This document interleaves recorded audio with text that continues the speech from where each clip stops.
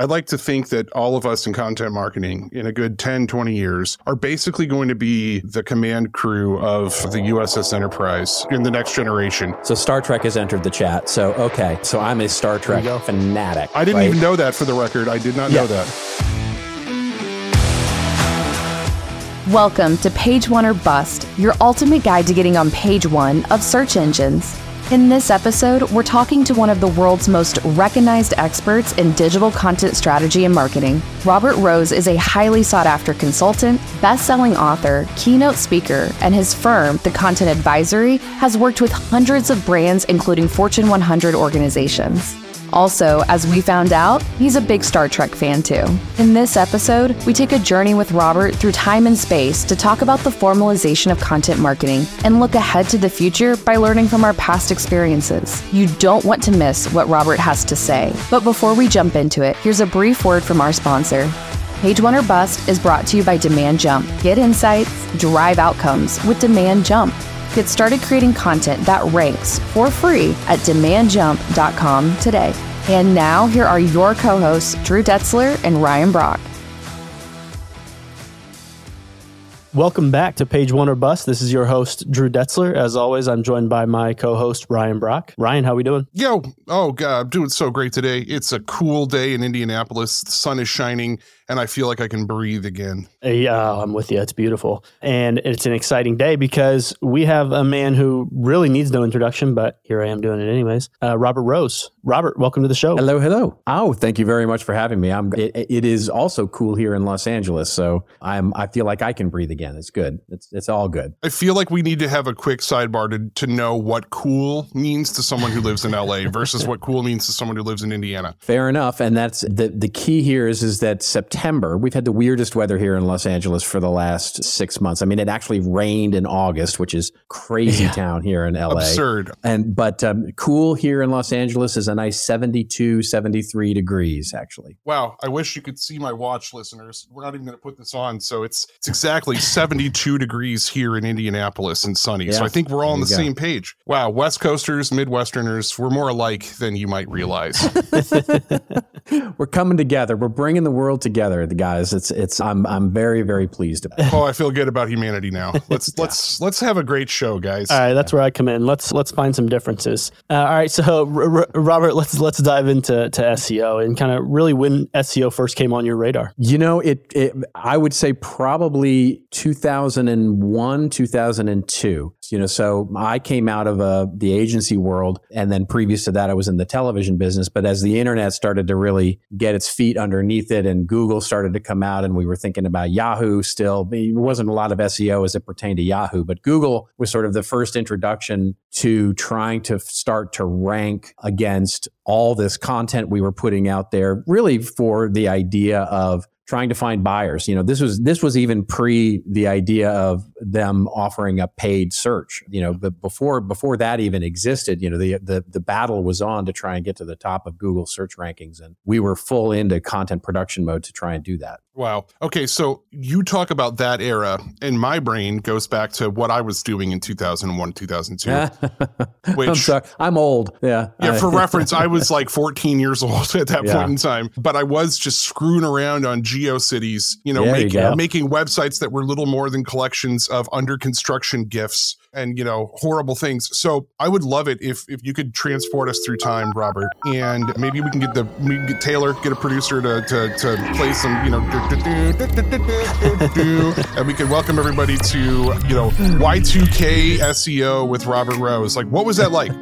What are some tips? If let's say I get in a time machine, I want to do SEO in 2001. What's your best advice for me? Well, it's really easy. It's certainly a lot easier than it is today. You know, the key was, and this was sort of everybody's job, was to build big websites. You know, it was build deep, big informational websites that could answer every question that you could possibly think of around your product or service. I mean, it was when, you know, Marcus Sheridan's whole, you know, sort of answer all your, you know, customers' questions ideas, you know, actually was useful. I don't think it's terribly useful today, but many of the companies we were dealing with, had 25,000, 30,000 page websites because simply it was easier to rank if you just had a ton of content. And so it was literally throw as much as you can against the wall and a lot of it would stick. And what really drove it was the efficiency that you would get because Google search, paid search started to really take front and center stage because it got competitive really fast. And so as Google search and paid search more specifically got really competitive, the idea was how much money can I save by appearing organically on page one versus how much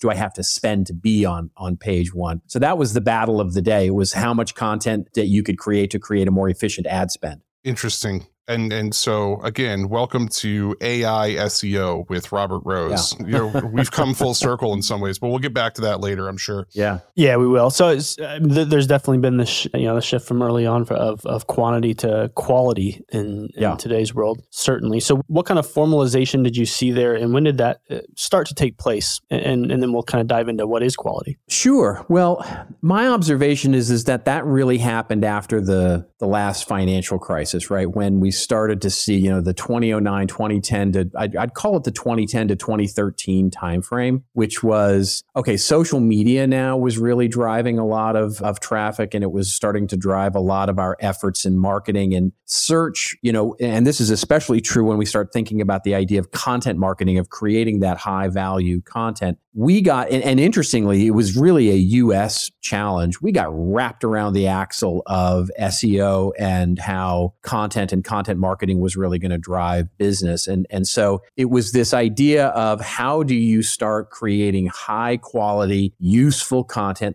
There was so much of the early days was snackable content versus meaty, long pieces, long valuable pieces that really started to emerge in that time frame, and how we could not just answer the questions that our customers were asking, but actually start to provide the things that they didn't know the answer to. In other words, how do we start ranking for the things that, are getting asked that don't need an immediate answer, but need an in-depth sort of journey sort of idea. And that was that 2010 to 2013 timeframe where we really saw the birth and growth and hyper growth of content marketing and blogging and the use of social media to drive SEO. See, now we're getting into a more comfortable time frame for me anyway. I started my content marketing agency, Metonymy Media, actually on this very day of recording, September 13th, 2011. So how about that? It's at the time, I didn't know anything about content marketing. I just wanted to be a writer and I wanted people to pay me to write. But, in a certain way, as we went on from 2011, and I found out that kind of nobody knew about content marketing.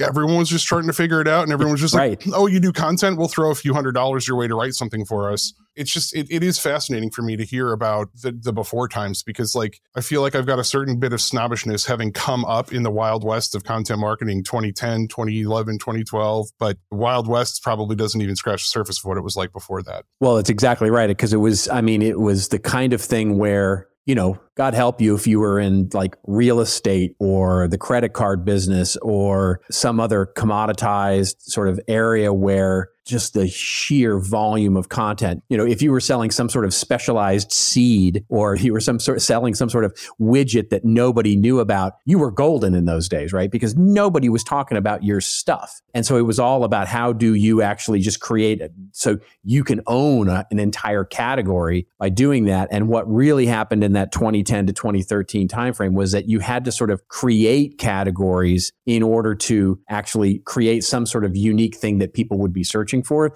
The quintessential example of this, of course, is inbound marketing created by HubSpot. Everybody was searching for marketing automation. Everybody was searching for the idea of email marketing and drip campaigns and those kinds of things. And when they invented inbound marketing, they actually created a search term that would create a category, and they would be able to sort of dominate it. Yep.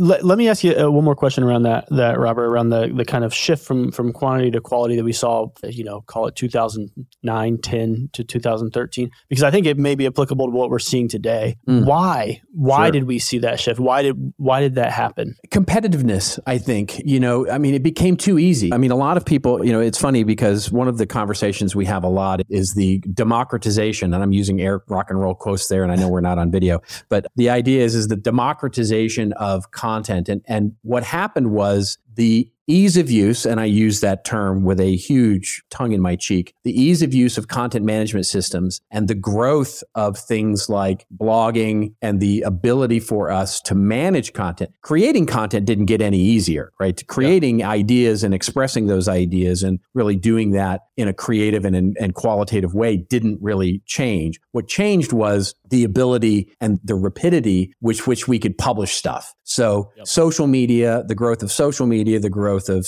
content management systems, blogging tools, just enabled just anybody. And so we were no longer just competing with, for example, other companies. We were competing with, people posting their breakfast on Facebook and people posting, blog posts, talking about their last vacation and mommy bloggers. And everybody was producing content. And so the sheer volume went up, the quality went way down. And so the Google algorithm, whether it was, butterfly or hippopotamus or whatever zoo animal they had at those times, were actually trying to focus in on how to surface great high quality content, and it's fun debate and, probably harder drinks than we're having now over how effective that was. But that was the real driver of it, was the sheer voluminousness of content. Wow. Yeah. You're making me think about my own personal history as a content marketer, probably that of many people who are in this field, of watching your job just completely change as technology adapts and evolves. Exactly. I distinctly remember starting my business and saying, we're just going to be writers. And I hired creative writers who had sometimes advanced degrees. And I was like, this is the way that we solve this problem. We write as a group, we learn, we build processes around engaging with subject matter experts. And it worked really, really well. But I found myself very quickly going from, I want to be a writer and write, to I'm managing a team and effectively becoming a web designer myself. Yeah, because exactly. At first I was like, oh, the problem is there's a lot more customers out there if I could get them to build a website. So then I got to find a partner to build a website. And then I start seeing these guys charging $10,000 to build a website that literally is almost the default theme from WordPress, even back then, which was plenty good. Yeah. And I realized, the first step in this was for me being I could just add on a few $1,000s and do that myself and get it done in half the time. That was a prodigious, profound moment for me. And eventually that happened with SEO too. Even in the early days of content marketing, SEO felt like this arcane art, this technological, difficult to understand black box, which it is, but for a different reason than what I thought, because I thought these guys knew something I didn't. And by 2016, 2017, I was like, oh, we're doing SEO. We are SEO. I get it. That interesting. So, just being a writer, just writing good words isn't enough, but it is interesting to think about how far we've come in just the last 10 years. And what's interesting, and you said something really important there, which was, it was also in that 2010 to 2013 timeframe.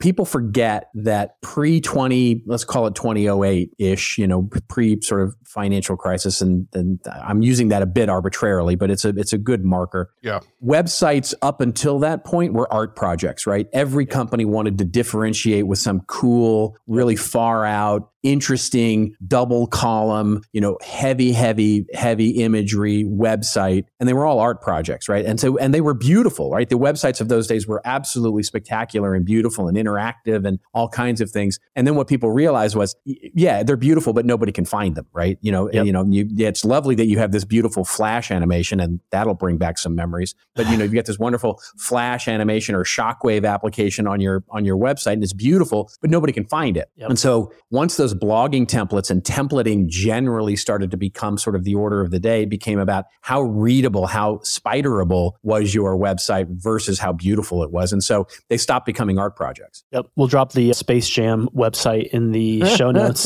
That's the first one that comes to my mind. All your base are belong to us. There we go. Okay. You guys remember DVD menus? This is another thing. Oh, yeah, 100%. It's the same time frame. I'm thinking about I found an Easter egg because I hit up on the damn remote 3 times. And exactly. What a weird CD-ROM menus. I mean, I'll take you back if you want to go back. Yeah. Yep. Yeah. These things that are lost to us. I'm sad now.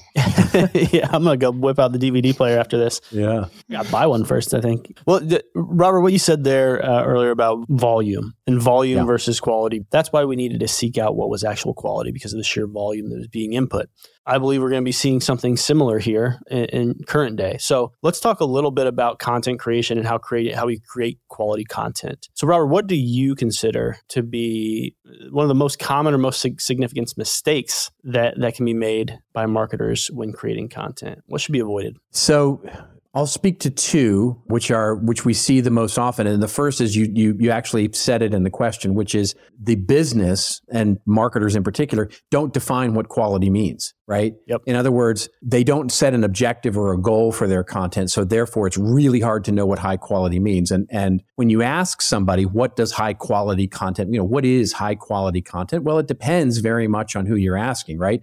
Ask a TV producer what high quality is, and it'd be that which puts butts in seats. Right. So is it any wonder that you get a show like The Kardashians, which is high quality content? Because what does it do? It puts butts in seats. But if you ask an educator that same question, it is that which actually provides value and teaches a lesson effectively. If you ask an auteur, right, some author or some novelist or a film director, it is that which expresses art in a meaningful way, et cetera, et cetera. So everybody has their own objective and definition about what quality is, but businesses so rarely define it. Yeah. Preach. And it's really a critical thing. This is something that I feel like, you did such a great job of explaining that, but I want to zero in on that for our listeners specifically. Sure. Yeah. If you're in the business of selling content, any sort of creative marketing content, and I don't mean selling it to a customer necessarily, you're selling it to an internal stakeholder, you're selling it to a sales team who wants to see the value, or you're buying it from somebody, having this discussion, it seems so obvious to say it out loud, but it is absolutely not. I can't tell you how many times. Yeah, it doesn't happen. Yeah. No, and then I'll be working on a project with a customer of ours doing our pillar-based marketing thing where, I think it's obvious because I wrote the freaking book on it that the first thing we're doing with our content is we're building topical authority. We're not really worrying about, is this the highest traffic generating keyword we can rank for? It's more about, is this really critical to Google's understanding of what authority is on this topic? And so I'll tell people, first, I don't really care about what you're trying to sell or what traffic you're trying to get. I'm trying to build you an authority foundation for which you could start publishing anything you want and get the rankings, get the organic traffic, get them on the higher converting terms, get them on the higher traffic terms. But I can't tell you how many times I've been at the end of the process looking at the results that we've gotten with building that topical authority, and someone says, yeah, but my traffic hasn't gone up very much. And I'm right. Okay, we'll get there. That's phase two. That's phase two. But the point is, it's just even if you think you're being explicit about this, all parties involved, you're probably not. And doing so is huge. And by the way, that conversation doesn't happen internally either, right? I mean, that's probably the biggest failure, is that the marketing team doesn't actually set acknowledgement with sales, with the C-suite, with everybody else in terms of what is the actual objective of this content marketing, content project, content initiative. What is it we're actually trying to achieve here? Is it higher conversions? Is it more traffic, more reach? Is it broader awareness? Where are we actually focused on as a success metric? Basically, what ends up happening is more, right? That is the goal. More. Well, more what? Well, more everything. That ends up being the sort of goal. And so then you end up having that conversation that you just described, which is, I'm not seeing my traffic go up. Well, that wasn't the initial objective. It didn't work. Exactly. It didn't work. Yeah. Okay, so I definitely cut you off. There was a part two to this. You had another angle, right? Well, the other thing, which is actually looking at the content as a set of connected experiences, right? So you're touching, I think, a little bit on this, at least from my limited understanding of pillar-based content and building those things out, which is how do we start connecting those experiences together? So in so many ways, what we see with businesses is the reason that they fail is because the internal teams compete with each other, even on the same website, right? Yeah. So the PR and comms team is competing with the demand gen team, and the demand gen team is competing with the sales enablement team, and the sales enablement team is competing with the brand team. They're all competing weirdly for the same keywords, same key phrases, same content ideas, all producing them, even to the extent where many of them have different SEO agencies or different SEO freelancers or people working for them in conflict with each other. And so there's not a conjoined business strategy around what we're doing with content. It becomes an individual sort of part of the funnel. So I'm seeing so many amazing content experiences get created at the beginning, only to be fed into an awful sales enablement thought leadership experience, right? Where everything you're doing there is basically self-sabotaging yourself against what's going on in the next step. Yeah, and the bigger your organization, the more likely this is going to be a problem. And so this is something that you need to start thinking about, even if you're still in growth mode, even if you're not at a point where 100%, you even have a sales enablement thing to worry about, right? Like, it's like, how do I start understanding? The way that we like to talk about it is choose your own adventure. That's the label we put on this. Like, anyone who's doing content right needs to let their audience choose their own adventure.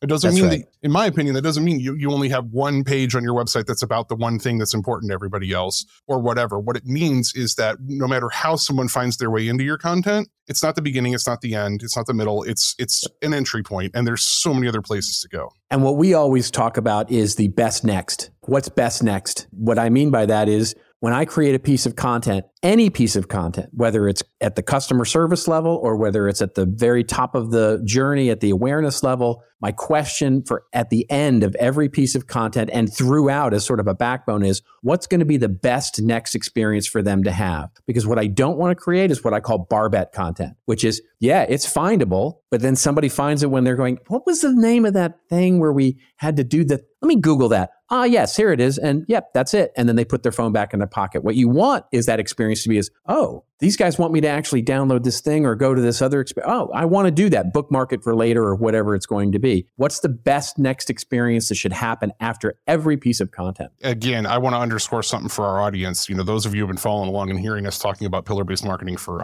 2 years now. The reason pillar-based marketing is effective is because we're looking at data in a completely different way from traditional SEO. And we're saying, statistically speaking, we think it's possible to understand what the next best is. We think we know, based on what question led someone to our website, which page they landed on. We believe it's possible. We're at a point now, the data that we're ourselves accessing, it's very, very possible to know that, like, not every time, but like most of the time, somebody who asks this question, this is the next one that they're going to ask you. And exactly. What's the intent? What's their intent? That as a marketer, that's all you can hope to ever know. That's all you can hope to ever know is if you know intent, you are 90% of the way through great marketing. And 95% ahead of other marketers out there. Oh, totally. Oh, 100%. Yeah, 100%. Beautiful. So, all right, Robert, I'm glad we're not in the same room so you can't reach across and choke me. But how sick are you of discussing AI? Yeah, that's funny. I'm actually not. I'm not sick of it yet. There's definitely a fatigue setting in. There's certainly in the 440-yard dash, we're right around that last turn there, and I can see fatigue starting to set in a little bit. But I think what I'm sick of, I would say, is the whole notion of, and it's a bumper sticker, and people that I really respect are actually out there still saying it, which is this idea that basically AI won't replace you, but someone using AI will. It's like, I really hate the whole fear thing. I hate the whole using fear to drive the adoption of a particular technology or tool set. It's really annoying to me to remove our humanity from it, because basically saying that the tool is what's everything and we are minimized in that. And I just prefer to look at it the other way around. I've beat this metaphor to death on this show and other places, but like, when you first are allowed in math class to use a calculator, like, there are rules for how you use that calculator. Like, teacher, it is the worst case scenario for a teacher to know that, like, you're going to shut your brain off. You're not going to learn the theory behind what you're doing, and you're just going to start typing buttons into a calculator. 100%. For the first time, writers and creatives in general have a calculator. And I love that metaphor. Love that. It's just, I am an idiot when it comes to math, and like 90% of everything.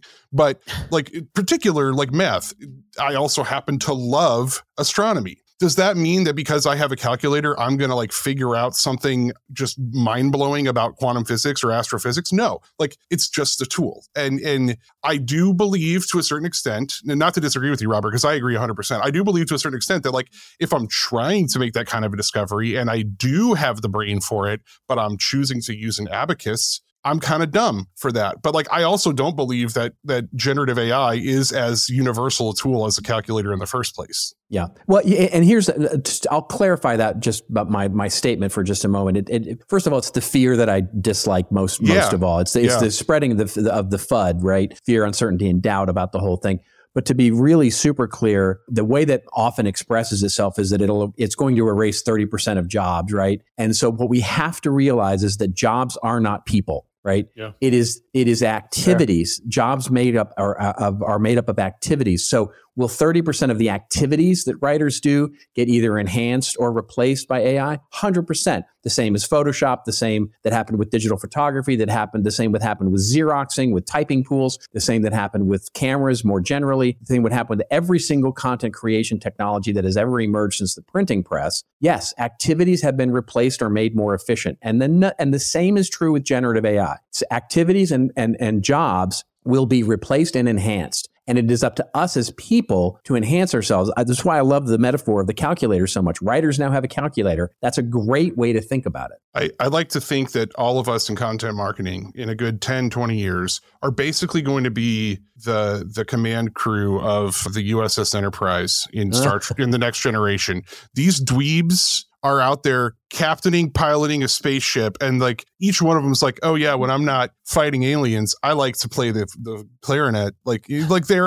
I like to read archaeology books. Like we're going to be like hitting around, just making ourselves better because the actual hard parts of our job are going to be replaced, and then we could spend our time with jazz or whatever. So Star Trek has entered the chat. So okay, so I'm a Star Trek fanatic. I didn't even know that, for the record. I did not know that. And so one of the things that I've been talking with people about recently is to say, imagine for a moment that you're in Star Trek, right? And one of the most used sort of tropes within Star Trek is the fact that they have this food generator. Like literally, you push a button, you want chicken soup, and chicken soup comes out, right? And basically, imagine what that technology did to the professions of food preparation and chefs, right? The number of jobs that were completely eliminated with the idea of a food generator. And think about that. Is that a good thing or is that a bad thing, right? If we had the technology today to have a food generator where you could literally, at the push of a button, create and materialize food today,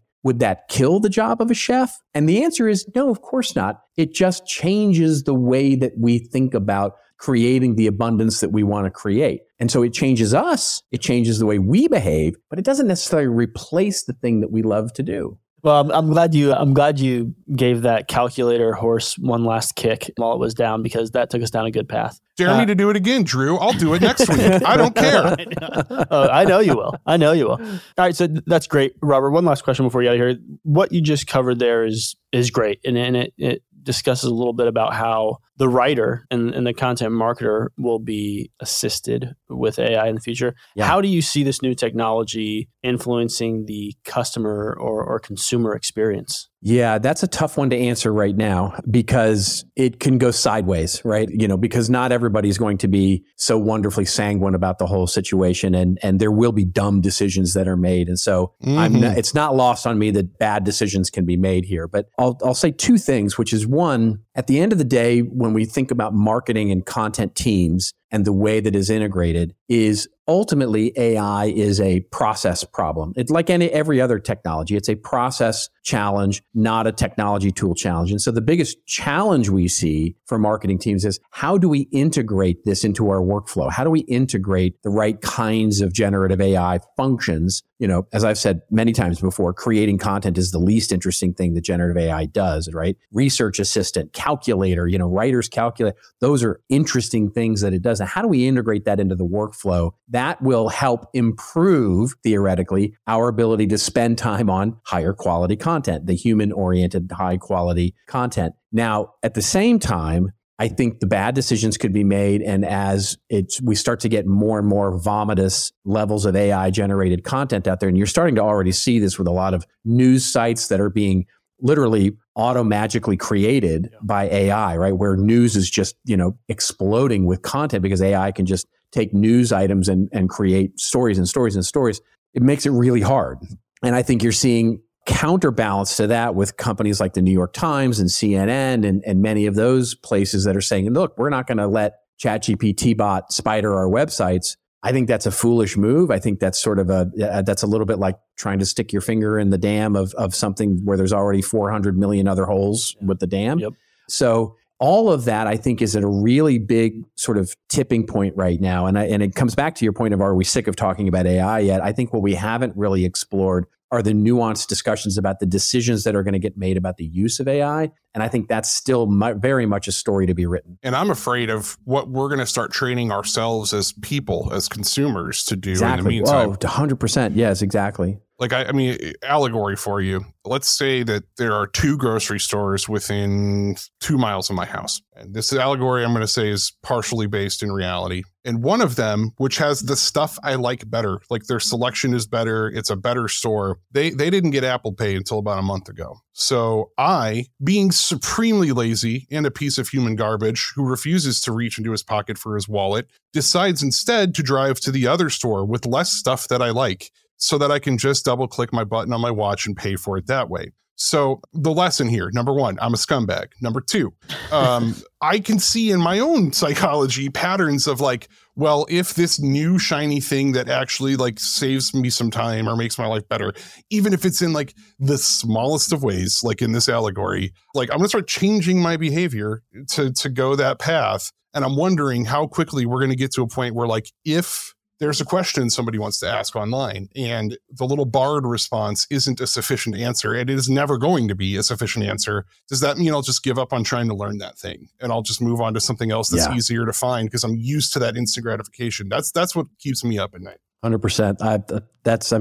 It's a great point, as well as sort of as AI starts to get integrated into search, right? Where instead of getting a range of answers, there is one answer, right? And it's the acceptance of that as gospel is going to be a very, very big challenge in the near term. I think they can ultimately fix it in the long term, but what we just have to realize is that from a consumer perspective, asking generative AI a question and looking for Google for a range of options, just two very different use cases, and how Google and Microsoft and others start to merge those ideas, those use cases, and start to try and balance those things. Boy, is it going to be interesting to watch. Boom. That'll be a great in there. Robert, this was a great conversation. I really appreciate you coming on. Before we let you go, though. Thanks for having me. Absolutely. Before we let you go, though, we will hit what we call our lightning round. And it's just lightning round. Ooh, lightning round. All right, here we go.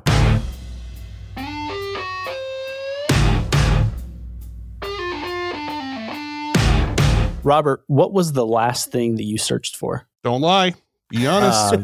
I'm just trying to remember. The last thing I searched for was it was last night. It was it was something about Apple syncing iTunes. It was an Apple iTunes syncing issue that I was having with my new iPhone, and I was searching for basically customer help to try and sort all that out. It wasn't syncing right. Got it. A new phone already. Ryan, are you jealous? Well, I was waiting for the 15. It wasn't. There's no way 15. It's the 15. Okay. Yeah, it's not. It's not a 15. No, it's a new sort of. I had an upgrade coming for an old line that I had, so I was like, I'll just get an old iPhone 13 and sort of make it my burner phone, just that I can have around. So I was trying to get them synced up and all that. It wasn't working very well. Okay. Did you find the answer? I did indeed. Was Apple the one who gave you the answer? It was indeed, yes. It was one of their sort of, when you search for challenges on Apple and they have the community sort of answers. Yep. So technically, I think it's not an Apple person because it's always a community manager who inevitably says reboot or check your router, which just annoys the hell out of me. But yeah, it's. But other than that, it was actually a useful answer. I love it. Well, all right then. Good job, Apple. All right. Let's hear this one, because this is one I like asking marketers, because there's no two marketers that are the same. So, Robert, what are your favorite offline hobbies? I'm a piano player, so I play music, and then I love to hike. My wife and I love to hike. Southern California is a great place for that. Beautiful. We'll have to get you and Ryan playing together sometime. Ryan on guitar, Robert on piano. Right on. I'll bring my guitar to DC here. I think this episode will probably come out like a few days before Content Marketing World, I think. Okay. Yeah. Robert, are there any books or movies that have made you a better marketer? Oh my God. We could do a whole show on this. I am a business book junkie. The one that there are two, there's so many. So the one that I would point to, I'll point to an author. How about an author? Okay. Rita Gunther McGrath she's wrote a book called The End of Competitive Advantage. And it's probably my favorite business book. And also Young Mi Moon, who's a Harvard business professor. She wrote a book called Different, which is a great book on differentiation. But I could regale you with a book list. Yeah. Throw links to those in the show notes, right? We will. Yep. We'll throw some links in there, and I've already jotted them down myself. So beautiful. And last question here, Robert. What is a marketing, SEO, or content myth that you've busted in your career? Content myth that I busted in my year. Oh, well, I would say that quantity matters over consistency. Basically, what we've seen year after year after year after year is that it doesn't matter how much content you produce. It matters how consistently you produce it. And high quality wins the day, just as we were talking earlier in the show, over quantity every time. Love it. Yep. Well, what Robert, a great conversation. Thanks again. Yeah. This is a beautiful conversation. We really appreciate it. We'll do Wonderful. it again. Absolutely my pleasure. This was totally fun conversation. I haven't talked this much about SEO in a long time. Hey, me neither. That was a joke. Anyway. Beautiful. Well, thanks again, Robert. And that's it for this episode of Page One or Bust. Are you ready to dive even deeper into pillar-based marketing? Here's your chance. The brand new book, Pillar-Based Marketing, a data-driven methodology for SEO and content that actually works, by co-hosts Ryan Brock and Christopher Day, is now available in paperback, hardcover, and ebook editions. Find it at Amazon or Barnes & Noble, or look for the link in the show notes.